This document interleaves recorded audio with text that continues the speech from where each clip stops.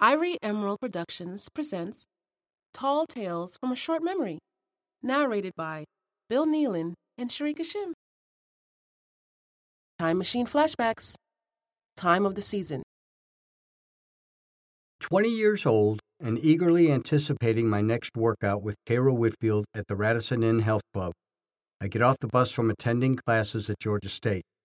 Textbooks in one hand, my gym bag in the other, I walk down the street remembering our first meeting in which he put me in my place by saying, "What are those strings hanging out of your shorts?"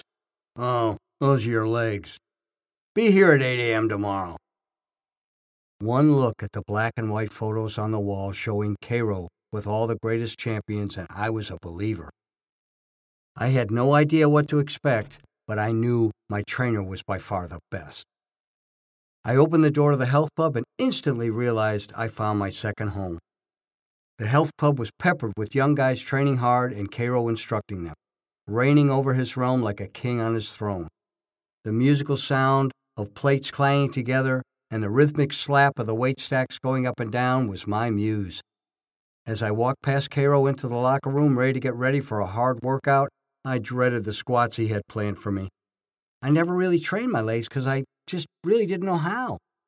He looked at me and nodded his head like he could read my very thoughts. There was a phonograph with albums of current rock groups stacked on their side. Someone would change the album between sets. "Anyone here who won the Mr. America?" "Nope, new magazines haven't come out yet. We're still waiting." Karo's knees creaked as he stood upright from spotting a squatter, and he said to me, "Let's get started, Bob." The Karo days were a different, simpler era. The world seemed much, much bigger.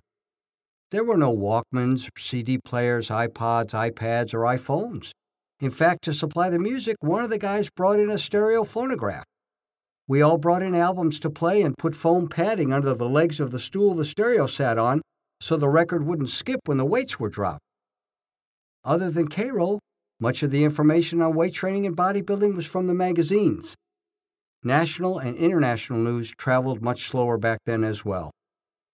After the major contests, we would ask one another in the gym, "Anyone who know who won the Mr. Olympia this year?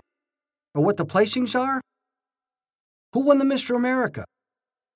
We would wait weeks, sometimes months, until the new editions of the magazines came out. That supplied all the information. This was the only way, unless you knew someone who attended the events. One person would bring a new magazine in and the gym would crowd around to read the latest. Seeing some of the greatest bodybuilders of all time in print was the only way we could actually get to see them. For inspiration when not in the gym, I had several posters of Chris Dickerson, Boyer Coe, and Frank Zane on my wall. Rumors abounded back then about liquid protein, amino acids, and the mysterious but effective steroids. Some of the bigger guys tried to tempt me to take them, and I was so small compared to the rest of the guys, and it was tempting. "Come on, Billy. I'm telling you, you don't have to take them forever. Just trying to give you a jump start, buddy. I see how much you want to win a trophy. I watch how hard you're training. Hell, everybody's using them. Don't you want to be big and strong? Looks to me like you do." And I saw guys getting really big and strong really fast. So fast that I knew something was wrong with that picture. They certainly worked, though, which was their magical appeal. To further the temptation, they weren't illegal, and almost anyone could get them back then. Karo, in his wisdom, always advised me against them. "Those are phony physiques." And his voice echoed in my head as I'd hear these guys talk about their results. They just never appealed to me, and I just stayed away from them. And I'd just change the subject whenever they pressured me. People are derisive and suspicious of what they are ignorant about. I took a lot of heat for wanting to build my body naturally back then. I was young and naive, but I was smart enough to know they weren't for me.